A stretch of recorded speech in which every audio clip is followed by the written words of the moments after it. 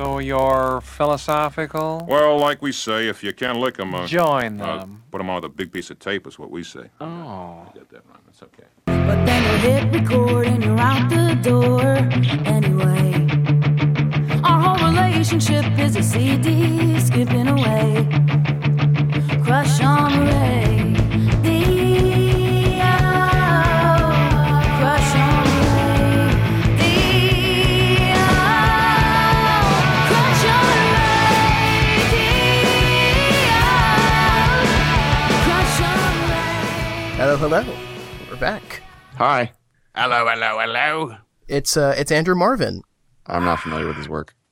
We missed you last week, man. I know. I'm so sorry. I've been the worst Yeah. third wheel of all time. But I relocated to a new residence, which was very nice. And then I was in Washington, D.C. for the Easter weekend. And so it's been a rather busy beginning of spring. But I have returned triumphantly with you gentlemen. And you sound better than ever. Well, thank you. So do you. Thank you. Did you get to find Easter eggs on the White House lawn? We did not. We were supposed to see the Cherry Blossom Festival, which is supposedly extraordinary. However, the weekend that we were down there, the cherry blossoms had not yet arrived. And so it was more of a cherry bud festival of sorts. And but the monuments were still quite splendid. They were monumental, I would imagine. They were. You could say that they were monumental, yes. Hooray. Hooray. Oh my God. So Archer season 3 is on Netflix, listeners. Yes, finally. I've only watched the first 3. And season 4 is about to wrap up. Oh my God. I've only watched the first 3, but I was very pleased with it. Yeah, season 3 is... Oh, that's the Heart of Archness arc. It is the Heart of Archness arc. Yes.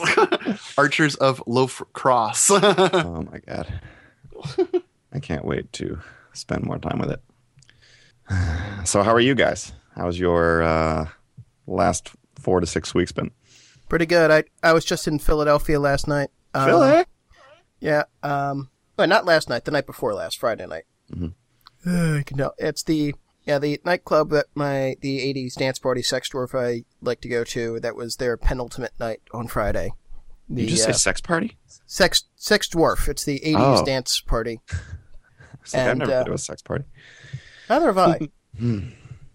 And so Fluid, the nightclub where that was, Friday night was their penultimate night. Is that a joke?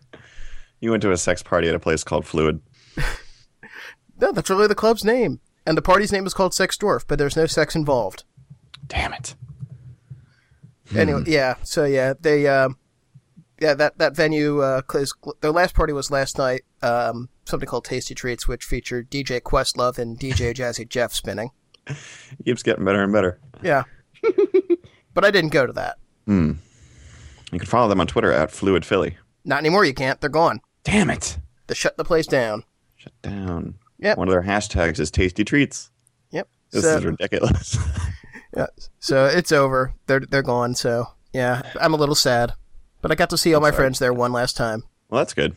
And they, they can't bust them for this retroactively because the place is closed. They kept the party going on past closing time to 3 a.m. Awesome. The second floor space is small, but somehow everyone seems to fit. The jokes write themselves. Oh. So yeah, the next big music-related thing is I'm seeing Sparks in a couple weeks. Sparks. Me too. A band we still have not talked about. Well, maybe we'll pick something. I'll pick the new live album that they're putting out. What did you guys talk about while I was gone? Anything good that I would like? We talked about No. our 2 picks though. Yeah. Other than that, nah. I think the weeks in which you aren't there are usually kind of fillery. I see. We need you, Sorry about man. that, We listeners. need you. I thought you guys might have some sort of Devo extravaganza, or No, we just kept with our picks. We talked up the David. Sparksgasm. We talked the new David Bowie record a bit. Oh, I haven't heard the whole thing. Oh, you got to get on that. You know what I've been listening to a lot that awesome. I'm somewhat ashamed of is the new Justin Timberlake album. I kind of want to hear that because I thought that Future Sex Love Sound was actually a really good record. I know very little about the JT. However, everyone was, ranting about how this was going to be great, and I heard that the last one was pretty good, although I know virtually nothing about it other than he brought Sexy back, for which I'm very thankful.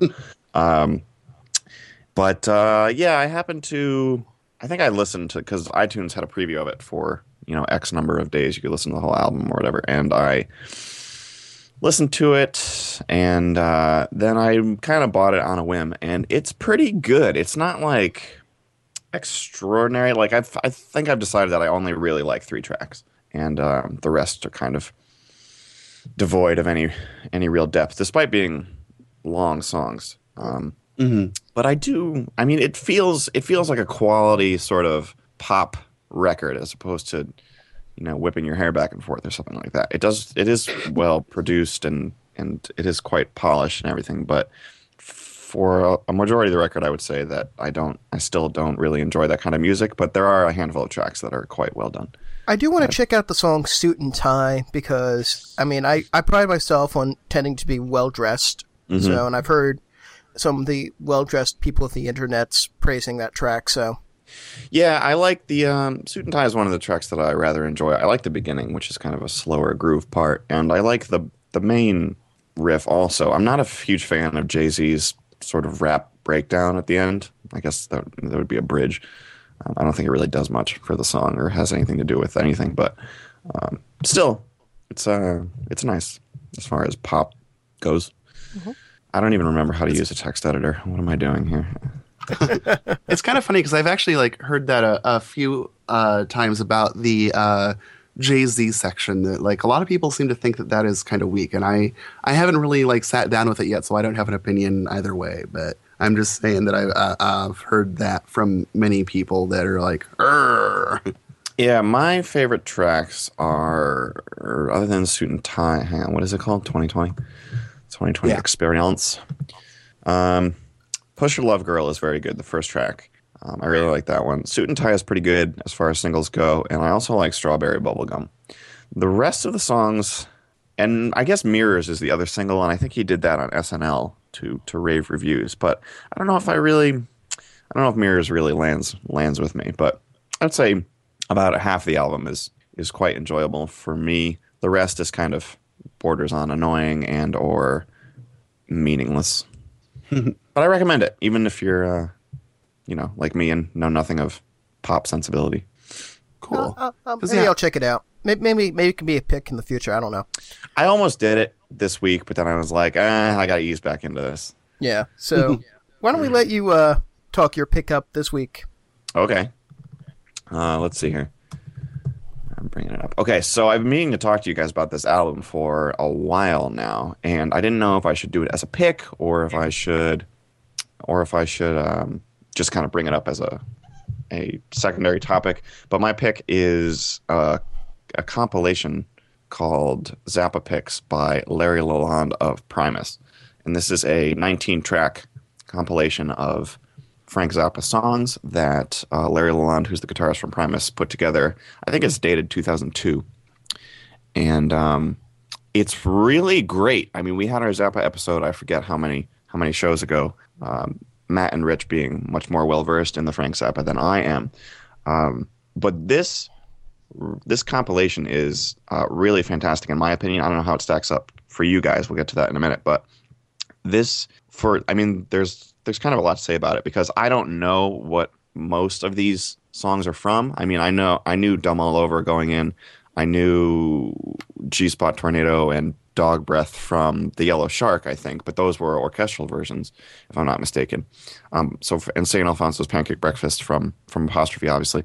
But so most of these songs I had not heard, and they are all so good, and they flow so well together. I don't know if it's just a technical, gapless mix CD thing or if it's or what, but the way that Larry put these tracks together is so great and it sounds so cohesive and it has peaks and valleys and the tracks flow together just extraordinarily.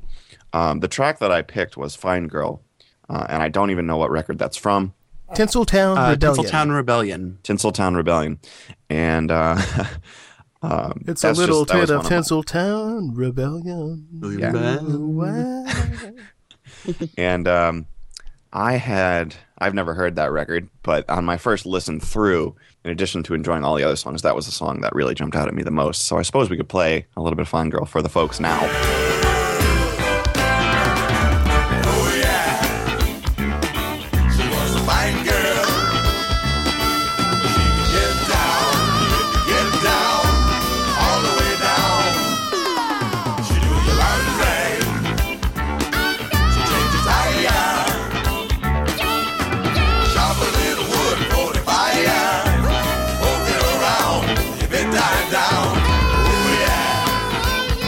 I mean, everything on this compilation is quite extraordinary to me, and it makes me want to go and get all the records, the original records that each track is from.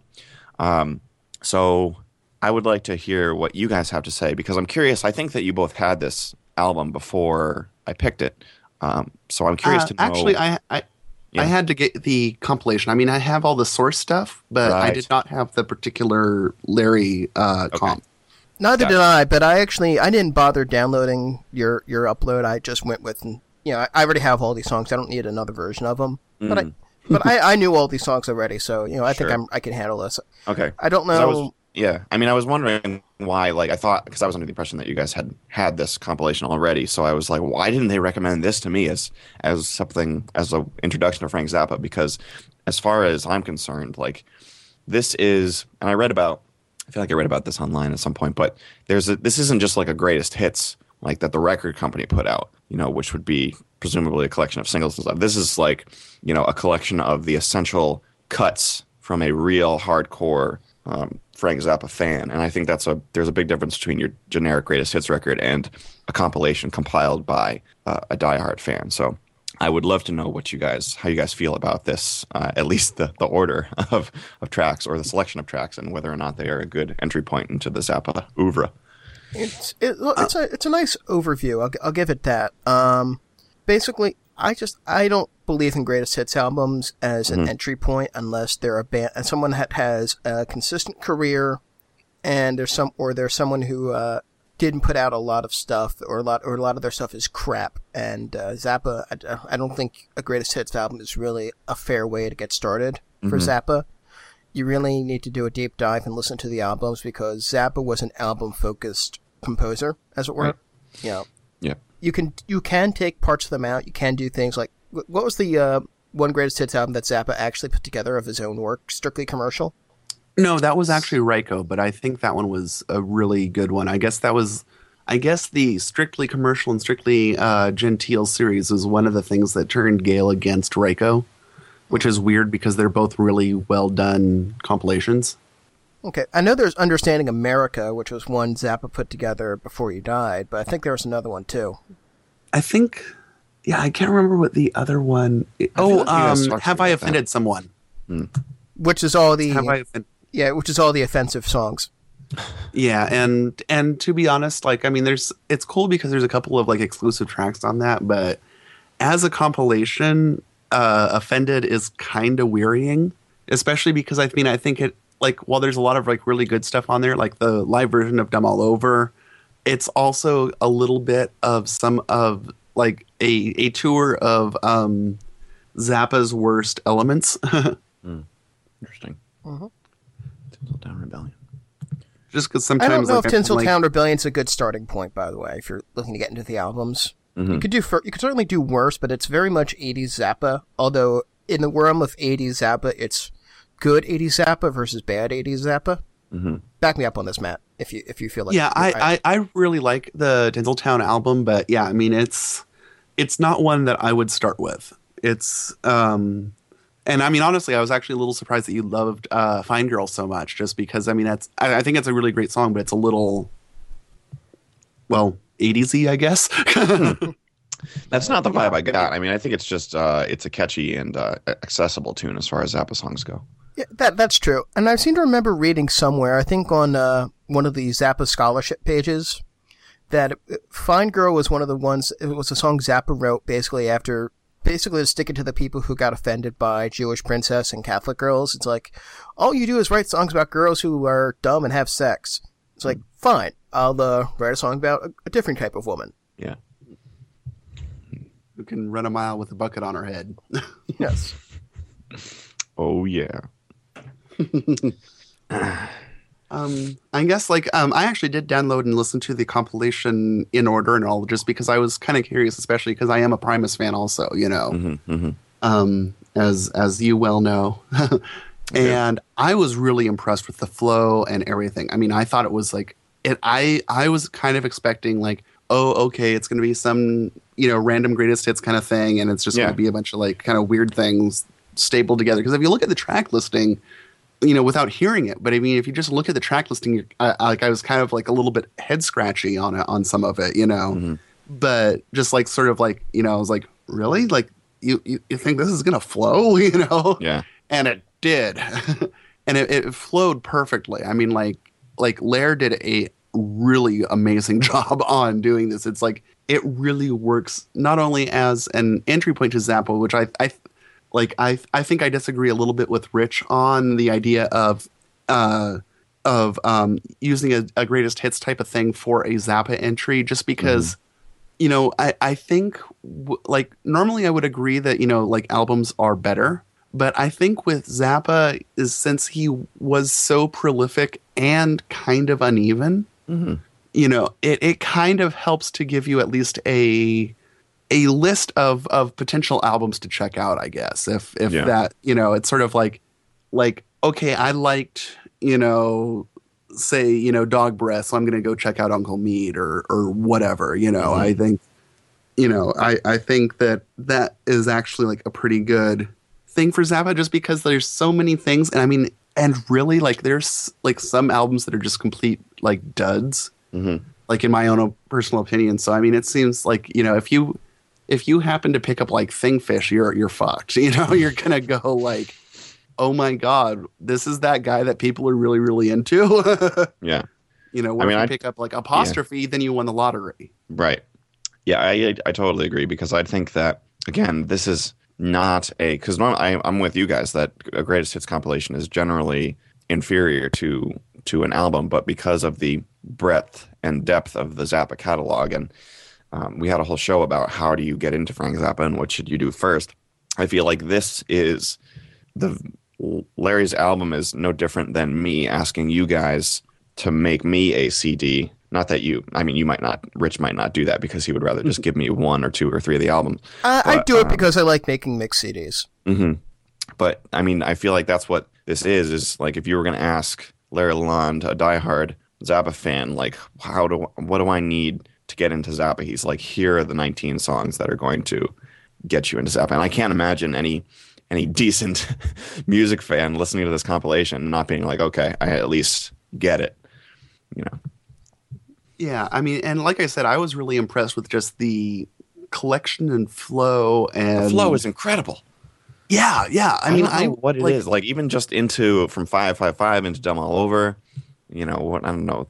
Everything, every track is just like extraordinary. I don't know what kind of mastery he must have over the entire catalog to be able to construct something like this.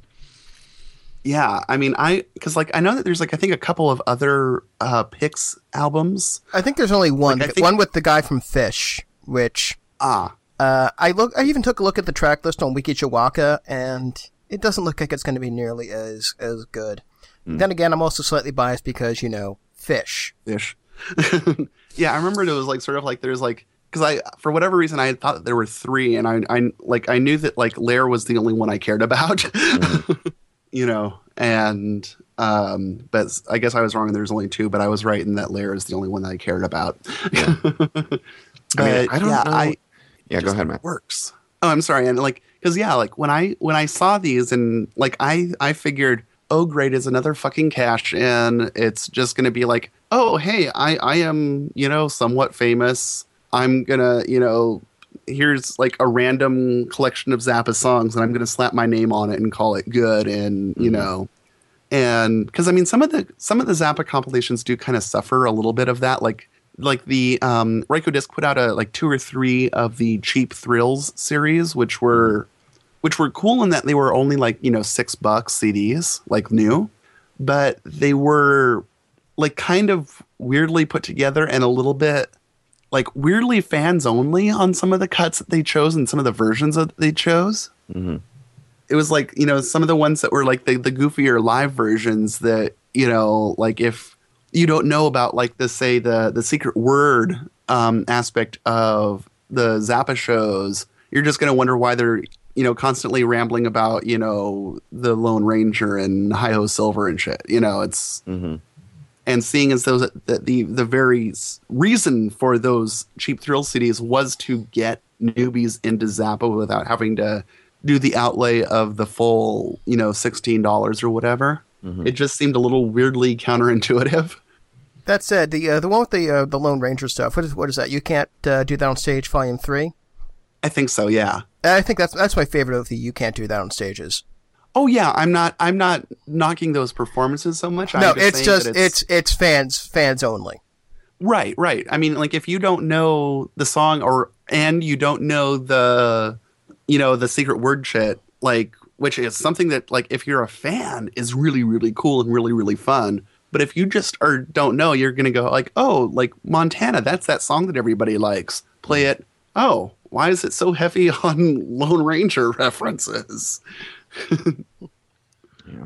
I mean, I don't mean to be too ejaculatory over this compilation, but I mean, I don't know if it's because the songs like there are no gaps, and I don't know if this is like a technical iTunes thing, but like there are no gaps between the songs, so it feels so cohesive because the songs flow into one another as if they were meant to be arranged this way. It may be. It may well be editing. It's not hard to do that on a technical level. I mean, they put out a Pink Floyd double disc greatest hits a few years back, and if there's ever a band that you don't want to do a greatest hits album with, it's Pink Floyd, for multiple reasons. And I say this as someone who likes a lot of their stuff. But they actually went and they edited all the songs so that they all flowed together. Even they edited some songs down so that they could flow, and they, did this and that, and it's like, okay, props for the effort, but really, you could, why not just go get like Dark Side of the Moon, Wish You Were Here, Metal,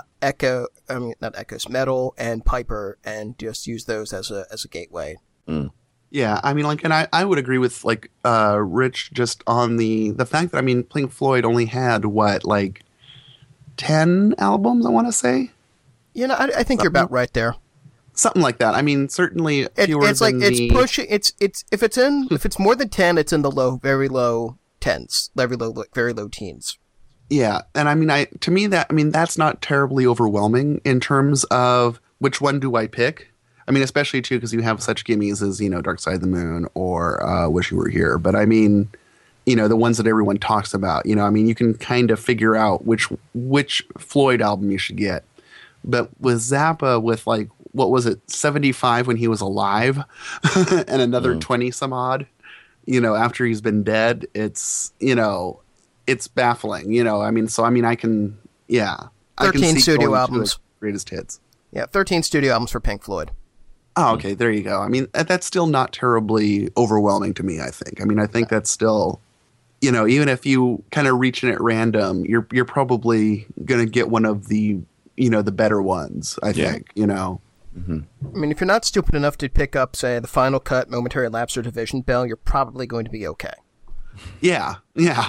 Where with Zappa, I mean, it's a total crapshoot, and especially, too, just because, I mean, since not only just on the quality issues, of like, stuff like Thingfish, you have so many personal taste things too. So like, I mean, like Hot Rats is a fucking amazing album, but if you're not a jazz guy, it's probably going to leave you a little bit cold. Right.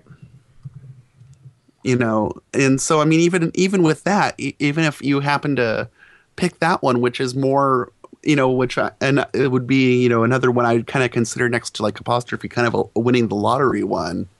If you're not an instrumental guy, you're just kind of going to go like, well, Willie the Pimp was cool. Though Willie the Pimp is worth the price of admission on its own. Oh, now, true. We've spent almost like 20 minutes talking about this. We should probably move on a little too. Yeah, well, just to wrap up, I think that I'm curious to know if Rich, if you made a playlist like of all of the cuts and put them in the order, I'm curious to see if it would have achieved the same effect as the Larry compilation, just to see if it is edited a little bit. I'm almost certain it would be. I don't even need, because like St. Alfonso's Pancake Breakfast, if you pick with the album version, it's got a very hard start because it's coming in from another track. Mm-hmm. So, I mean, if it's a flow thing. It has to be some like crossfading and editing, and that's not a bad thing. But it's just I'm not saying that's a bad thing at all. I know it's almost certainly the case. Because you've got live tracks here. You've got stuff from Shut Up and Play Your Guitar, like 555 going into Dumb All Over, because 555 is a live track, Dumb All Over is a studio track, and there has to be some kind of crossfading involved there. Yeah. Well, either way, I strongly recommend this compilation for people that are like me and just wading in and maybe up to their knees by now in the pool of the Zappa universe. Yeah, and I'd recommend it highly too, especially if you are, it's certainly better than Understanding America. Mind if I take this next one? Nope. Go for it. Yeah, because Matt and I are going to have a lot to talk about with his pick, so let's get this one out of the way. I think we can make this one short. My pick this week is the third and quite possibly best album by post-punk band Magazine, and it is called The Correct Use of Soap. And there's so many standout songs on this record, but obviously I think the big one is the album closer, a song from Under the Floorboards. So let's hear a little of that now. This is a song from under the floors. This is a song from where the wall is cracked. My force of habit, I am an insect. I have to confess I'm proud as hell of that fact.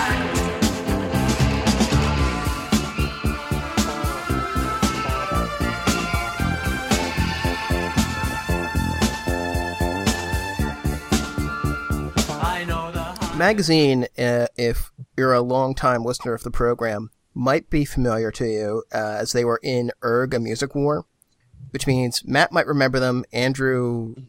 I'm probably blacked out by that point. How late were they in the set? Fairly late. Yeah. And so the song they did on Erg is Model Worker, which is also on this record. So this was the first one of theirs I checked out, and I fell madly in love with the album. And Magazine themselves have a hell of a history. Howard Devoto, the vocalist, originally was the vocalist for the Buzzcocks, the famous punk band. And after their debut EP, Devoto quit and started Magazine. And though he would occasionally work with Pete Shelley again. And Magazine put out one of the most highly regarded records of the post-punk era, Real Life, a not so highly regarded album, Secondhand Daylight, then this album, and then one more album which was not highly regarded before calling it quits. Devoto basically stopped making music except for like one or two random side projects. He had a cameo in the movie 24-Hour Party People, which was about the music scene in Manchester and around Factory Records, which he was a part of. And about 2008, Magazine reformed with a new guitarist, and about 2 years ago they put out an amazing album called Know Thyself. And it's great to have them back because they sound just as good as they did in 1980 on the new record. So I woke up one morning with Song from Under the Floorboards stuck in my head as I just want to do, and I wanted to force it on you guys. This was not difficult to force on me, and I have to say that I am quite a fan. I have not been able to delve too deeply into the record as a whole. However, I was enamored with the fact that I saw Thank You for Letting Me Be Myself Again on this record, the great funk anthem from Sly and the Family Stone. And I have to say that I love that version, the Magazine version. Even vocally, I think for a little while it did kind of have that sort of typical new wave sort of vocal delivery that can grate on me from time to time. But overall, I was quite a big fan, and I'm pleased to report that I have just downloaded this album to my iPhone for listening outside of the show. So that's a pretty good recommendation. I'll say, yeah, if you like this one, you should check out their first one, Real Life. Mm-hmm. So the impression I get is like basically go with the odd numbered Magazine albums. Yeah, though I kind of like the even numbered albums too, but they are not as good as the odd ones. It's like the opposite of the Star Trek problem. Maybe you could do a marathon where you listen to like the first magazine record, then watch the second Star Trek movie, and so on and so forth. Nobody's got time for that. ain't nobody got time for that as the meme goes. Yeah, I really dug this too. For whatever reason, I hadn't really. I mean, I was aware of Magazine and I liked them in Erg, but I mean, for whatever reason, I just wasn't smart enough to check them out. And I really liked this record, and especially the song from Under the Floorboards. But pretty much the entire record was really strong. Mm-hmm. So yeah, I dug it. Yeah, I mean, I really hope Magazine comes and plays the States one of these days, because they haven't. Since they've reformed, they've only played shows in the UK. And if they ever do come to the States, I want them to come to Philly and play Philadelphia, because I think it's one of the few songs that really kind of captures the vibe of living in Philadelphia from time to time. Maybe it is right to be nervous now. Yeah, so there's so many great songs on this. A song from Under the Floorboards too is, I mean, I don't know how are any of you into the existentialist philosophers? Which ones are those? I like Pie. All right, because I took a college course on existentialism, and one of the things we did was Notes from the Underground, which was if you've ever read Notes from the Underground and listened to a song from Under the Floorboards, you'll go, oh, I get it. But you haven't, so shame on you.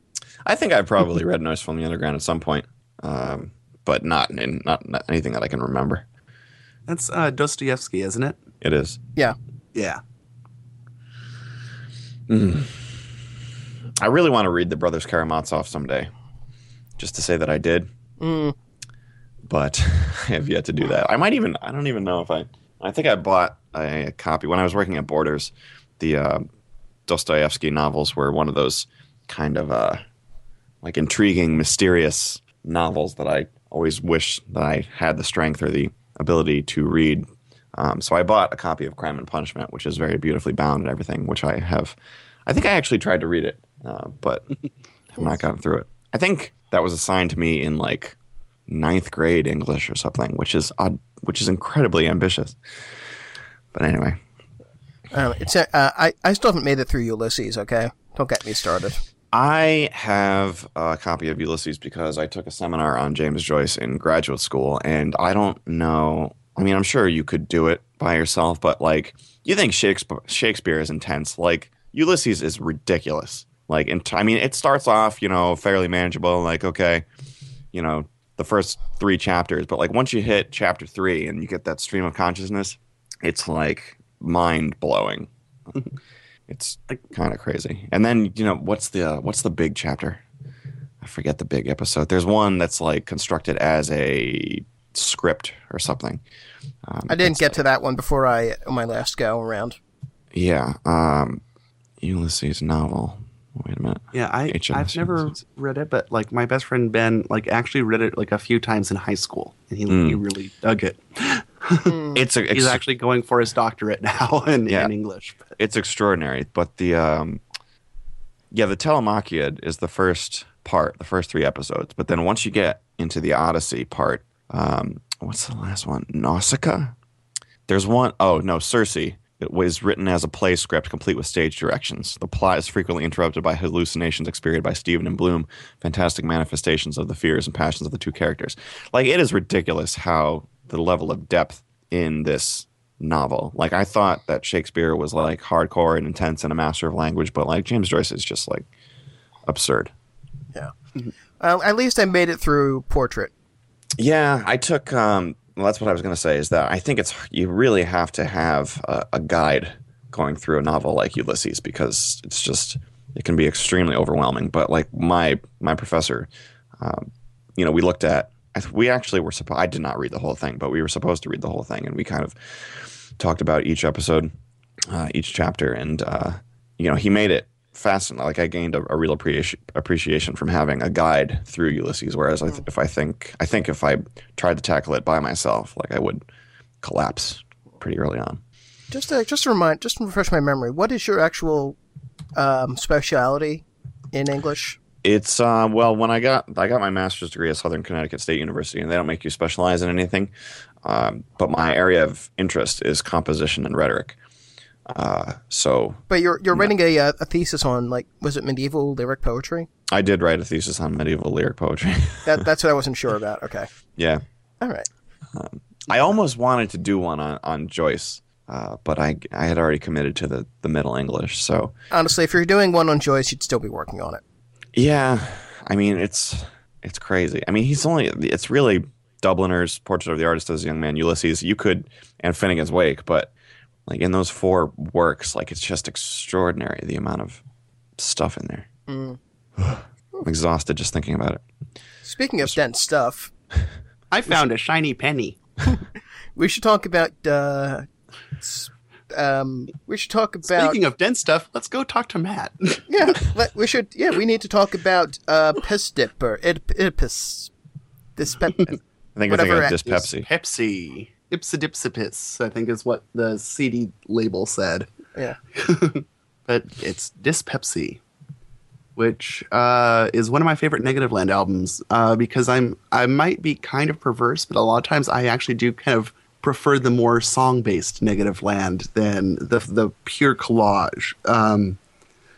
So I picked one of the much more songy tracks for my pick, which is Aluminum or Glass, the Memo. So why don't we hear a little bit of that now? Man living in Los Angeles, understand what a seagull is. Do we know about the ants there in the grass? Would the ants in the grass understand what the man's Volvo is? Do they know you can buy Pepsi in aluminum or glass? For this commercial, the look, the style, and the music is everything. Lighting should be dramatic. I love the record. I like it's for me. I mean, it's so like I mean, it's a concept record about advertising and well, Pepsi in general, but I mean, not really about Pepsi as in Pepsi is awesome. You should drink it because that would probably be the worst concept record ever. But just a lot about just advertising, and I mean to talk about advertising, they talked about one product, which was Pepsi, and so you have all of these sweets, or I mean it's like one kind of continuous flow with a few songs, a few of the really catchy collagey kind of things, but again with like the musical beat and background, and I just think it's a really really strong album. And the design on it by Sean Wolf is really, really good. And just, I really just think it's like one of those ones that's like a kind of the complete package. And I mean, I think it's actually like a pretty good introduction to Negativland themselves. So that was kind of why I picked it. Like, but yeah, like I mean, like with like Aluminum or Glass, the Memo, you have the kind of the folk songy kind of thing, but then it's also interrupted with the weatherman of Negativland reading an actual memo from an ad agency about a Pepsi ad. Actually, it was a McDonald's ad. Oh, McDonald's ad? Okay.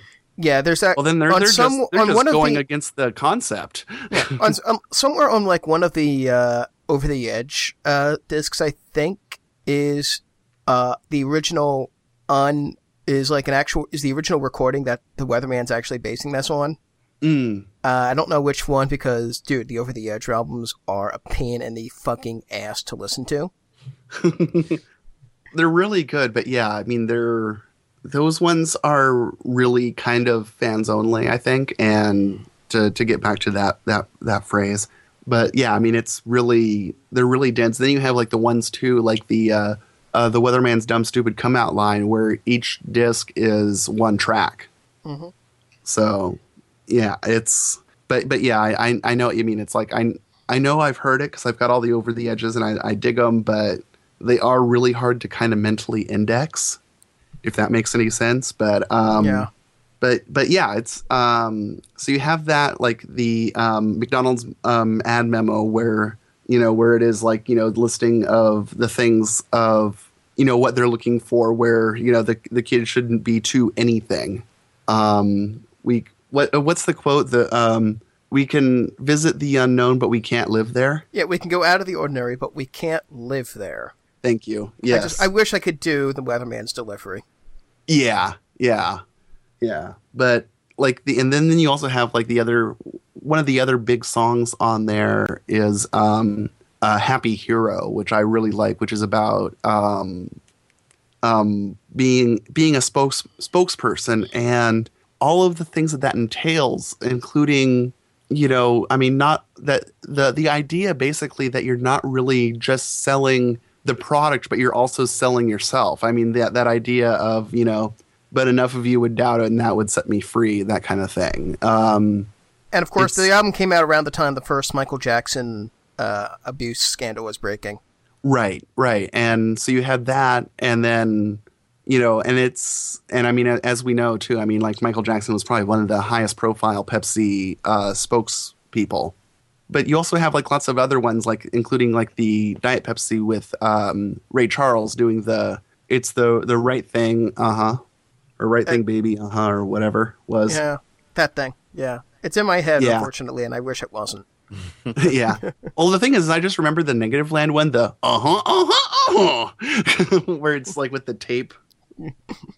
Yeah, and I mean, it's one of the things that like they even kind of say on the very first track about, replacing an existing message with your own. And that's kind of what the Negativland album does, which I think is really kind of cool because like so much now, like when I hear one of those old Pepsi jingles, I think of the Negativland album. I don't think of Pepsi. Which is probably a better thing. All told. Well, yeah. I like Negativland better than Pepsi. That's the episode, the title of the show, Negativland, better than Pepsi. Actually, I think I was going to go with for fans only. Yeah. Nice. All right. But anyway, though, so I just, like, that's kind of my rambling 2 cents about just Pepsi. So what did you guys think? I'm especially kind of interested in what Andrew thought, because I know that this is kind of a weirder record. Yeah, I'm going to let Andrew talk because I couldn't even let you finish your spiel without putting my 2 cents in. Yeah, I mean, I found it to be, definitely didn't stick to me as easily as the magazine record did. But I didn't hate it. I found it kind of a little bit overwhelming in spots because it is fairly dense and stuff. I enjoyed the aluminum or glass section. It kind of reminded me of that Sunscreen song by Baz Luhrmann.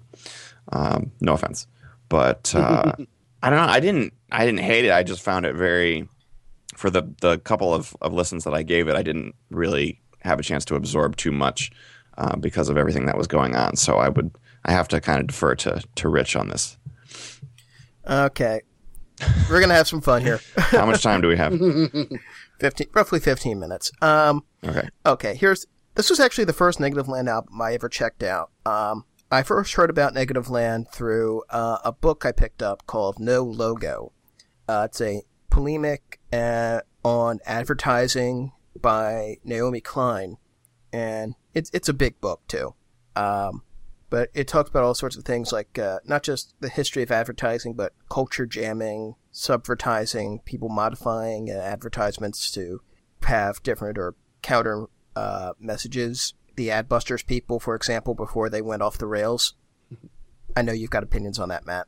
Yes, I do. Yeah. And they mentioned Negativland, and specifically the album Dyspepsy. And I remember especially reading how they were worried that Pepsi would sue them for the title of the album, not even just the content, but the title of the album. Yeah, and the cover, which is a modified version of the Pepsi logo as well. Right. But I think, and remember they actually came into Pepsi and they're like, whatever, it's just, I think there's actually, I don't know if this is actually the Pepsi executive that they recorded. There is a quote where they were saying, it's no Odelay, but it's a good listen, because Odelay had just been released around that time and been a monster smash, and so they were trying to sound hip. Yeah, but there's also, I think, a quote on like the first track. We just consider this part of the marketing spin of Pepsi Cola. Mm. And I don't know if that's actually a quote from one of the executives that they recorded or what, but I mean, that seems to be their attitude towards it. It's like, hey, it's mentioning us. There's no such thing as bad publicity. Mm-hmm. But yeah, I consider it's like also their first big record after the YouTube fiasco. I mean, there was Free, but Free wasn't really that great of a record. Yeah, Yeah, Free. Free- I think with Free, it has its moments, but I think they were just too stressed and burned out, and I think it was kind of more a statement that they are still around rather than that they were squashed by the U2 thing. Yeah, it's like we need to put out some kind of product to replenish the coffers and let people know that we didn't get completely run over. Yeah, I know that one was actually like paid for by a fan. Like a fan was just like, okay, like here, have some money, make a record. Yeah. So, I mean, it's not their worst album, but Death Sentences. Wait, you hate Death Sentences? It's I can't get into it. It's just too. It sounds like Are a you throbbing. talking just the music or the book? The music. So, okay, because if you're dissing the book, we're gonna have to throw down. No, just the music. The music sounds like bad throbbing gristle. Okay, fair enough. Anyway, sidetracked. So I remember giving this a listen. I wasn't really familiar with Negative Land, but it was enough to hook me. And it wasn't really what I was expecting, because I was expecting more something along the lines of actual audio collage, which is interesting. I think because I don't really know audio collage, but I could tell they're definitely like playing instruments on this, which I would have been more expecting something along the lines of Evolution Control Committee. These are bands John Oswald. Things I've picked up, even like the earlier Negative Land stuff, things I've picked up after that are pretty much pure collage. Mm-hmm. But I was very impressed, and I found it very amusing, and it was a very influential record for me. I did play around with a little bit of like making like fake advertisements and parodying advertisements that you can probably still find. If the subvertise.org is still up, you might still be able to find some of what I crudely photoshopped as a impressionable teenager. And it's great stuff. And Negative Land is one of those bands that has so much depth to them that there's a lot to digest. I mean, one could honestly just write a book on Escape from Noise alone. Yeah. Yeah, or even like, kind of combining it with like Helter Stupid, which is kind of a part two just because of the Christianity is Stupid thing. Yeah. And I get the sensation that Negative Land didn't realize, the folks in Negative Land didn't know just what the hell can of worms they were opening when they did that. Yeah. Well, I know that, like, I mean, like the original thing was just like an interview or a press release to a fanzine. It was not really anything that was even done to a quote unquote real media. Right. And it was just, we can't tour, because the truth was they didn't have any money. So they're like, we can't really tour for this. But that's because the FBI is doing blah, blah, blah. Because of the David Braun murder case. And and you can almost, in like listening to Helter Stupid and reading some of like the stuff around that, so you can just sort of like sense the oh shit look on their faces. Yeah. And I mean, it's weird too, because there were actually some really weird coincidences with that. Like, unbeknownst to Negative Land, of course, like apparently David Broham's brother actually did some stuff with like SST, like kind of like their street team, where they would like send him records and he'd, go to local record stores and put them on consignment and stuff. So it's actually possible that they actually had a copy of Escape from Noise in the house. Oh shit. No, I didn't know that. Yeah. I mean, most likely they didn't listen to it, but I mean, still, Mm-hmm. they, I mean, since the brother was, with, kind of doing a, fan street teamy kind of thing with SST. Yeah. Because that SST put out Escape from Noise, for those who don't know. Yeah. I've got opinions on SST. Anyway. Oh, yeah. I think everybody does. And there's also one thing where I guess like Mark Hosler was at a party once, and it turned out that like also at the party was like a family friend of the Brahms.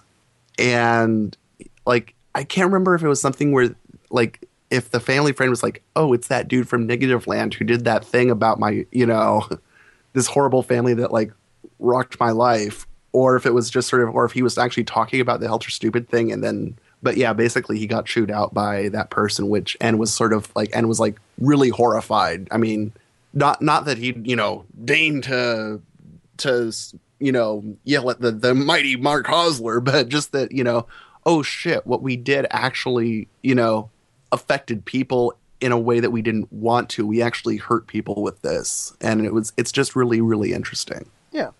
I mean, I get the feeling they did not know what they were doing. It's they were like, most of them in like their 20s at the time, like their early 20s. Yeah, I think most of them were. I think Don Joyce is like the only one who's a little bit older. Yeah. But yeah, I was just sort of like, yeah, we're talking to a fanzine. This is in the news. Well, let's just do a joke, and it ended up breaking. And like the thing to give Negativland credit for is that they did keep dropping things that would be really easy to check, including like the name of the FBI agent who didn't exist, obviously, and stuff like that. But like, so I mean, to Negativland's credit, they did give every opportunity for the media folk to not hang themselves, but that's why do fact checking? That's for suckers. Some things never change. Yeah. But yeah, so back to Dyspepsy, while we still have time. It's just, like I said, it's just a very influential record for me at a young age. And Negativland is just one of those bands that gave me a lot to chew on. They've got such an extensive discography. Not all of it great. Yeah. But I think, I think Death Senses is very much worth checking out, but for the book, because I think the book is amazing. Take the book and put the CD on the shelf and never put it in your machine. Yeah, and I think No Business is kind of that way too, where that one... I like No Business. I don't know, I find it kind of boring. Like, I mean, like, I like the book, but again, the record it's the only Negativland album that's made only of samples. Mm-hmm. And I don't know, I mean, it's got its moments, but a lot of it just seems kind of okay, Reefers and Reefers and Reefers. I really liked Thigmotactic, the most recent one, which is all songs. Yeah, and that's good, and too. It's weird, but it's good.